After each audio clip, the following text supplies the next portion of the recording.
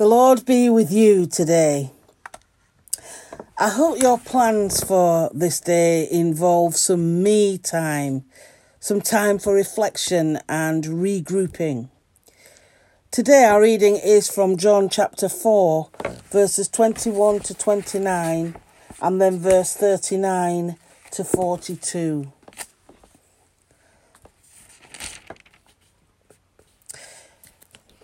It's part of the story of Jesus' encounter with the woman at the well. Jesus replied, "Woman, believe me, a time is coming when you will worship the Father, neither on this mountain nor in Jerusalem. You Samaritans worship what you do not know. We worship what we do know, for salvation is from the Jews. Yet a time is coming and has now come when the true worshippers will worship the Father in the Spirit and in truth. For they are the kind of worshippers the Father seeks. God is Spirit, and his worshippers must worship in the Spirit and in truth." The woman said, "I know that the Messiah, called Christ, is coming. When he comes, he will explain everything to us." Then Jesus declared, "I, the one who speak to you, I am he."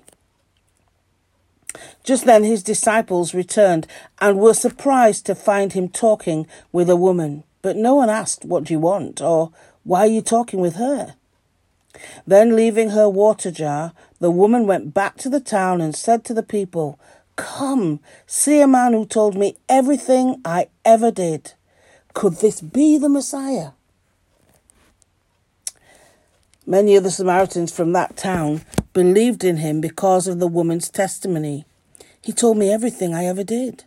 So when the Samaritans came to him, they urged him to stay with them, and he stayed 2 days. And because of his words, many more became believers. They said to the woman, "We no longer believe just because of what you said. Now we have heard for ourselves, and we know that this man really is the Saviour of the world."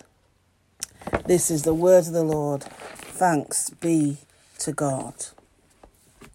Well, Dafne Plou's reflection today is entitled "A Witness in Spirit and Truth." The Samaritan woman was not just an ordinary woman taking care of her daily routine. She listened to this foreign rabbi. She reflected on his words and also questioned him and gave her reasons for disagreeing. But her trust in him and respect for him grew as the conversation flowed and deepened. She even confessed her troubled life and was anxious to try this living water the rabbi was offering her. She was thirsty for a new life that would allow her to go back to her village with a renewed spirit, free from past mistakes and ready to live in truth. The grace of redemption was present at the well. As the dialogue with the Samaritan woman grew in meaning and relevance, Jesus too disclosed his true nature and power. His call to worship God in spirit and in truth included perceiving God's presence and responding with drastic changes in one's way of life. When the Samaritan woman came back to Jesus, leading her neighbours and encouraging them to listen to whom she believed was the promised Messiah, she was already growing in the good news and paving the way for more to come. Her life had turned upside down. She felt she was trusted and regarded with esteem. People in the village had believed in her words and had followed her to find out more about what this visitor had to reveal to them. She had become a fervent disciple and was bringing others to an encounter with God's grace. Indeed, she was. And the thought for today is, How can your church community share the good news with those who feel marginalised because they have broken the rules? How can your church community share the good news with those on the margins who feel that they've broken the rules? In other words, that they are not worthy to be a part of God's family. How can we as a church show that that is not the case? Let us pray. God, may your grace be with us and lead us to carry good news to those who feel trapped and need freedom in spirit and in truth. Amen. Lord, we thank you for the story of Jesus meeting the Samaritan woman at the well, for the way in which he accepted her without judgment, and how, as a result, she couldn't wait to tell others about this man who told me everything I ever did. Lord, we thank you for accepting us as we are. Thank you that we each have a story to tell and to share. Help us to share our good news story where appropriate. Give us those moments where we easily tell our story and how we are bound up in your story. Help us to be people who can tell the message in spirit and in truth. Lord, in your mercy, hear our prayer. Today in our parish prayer list, we are praying for the future of our church. And if you are listening and don't attend Christ Church and attend a different church, please, this prayer is for you also to share, to use for your church and as you see fit. So we pray for the future of not only our church, but God's church. Lord, the future of the church is up in the air for so many of us.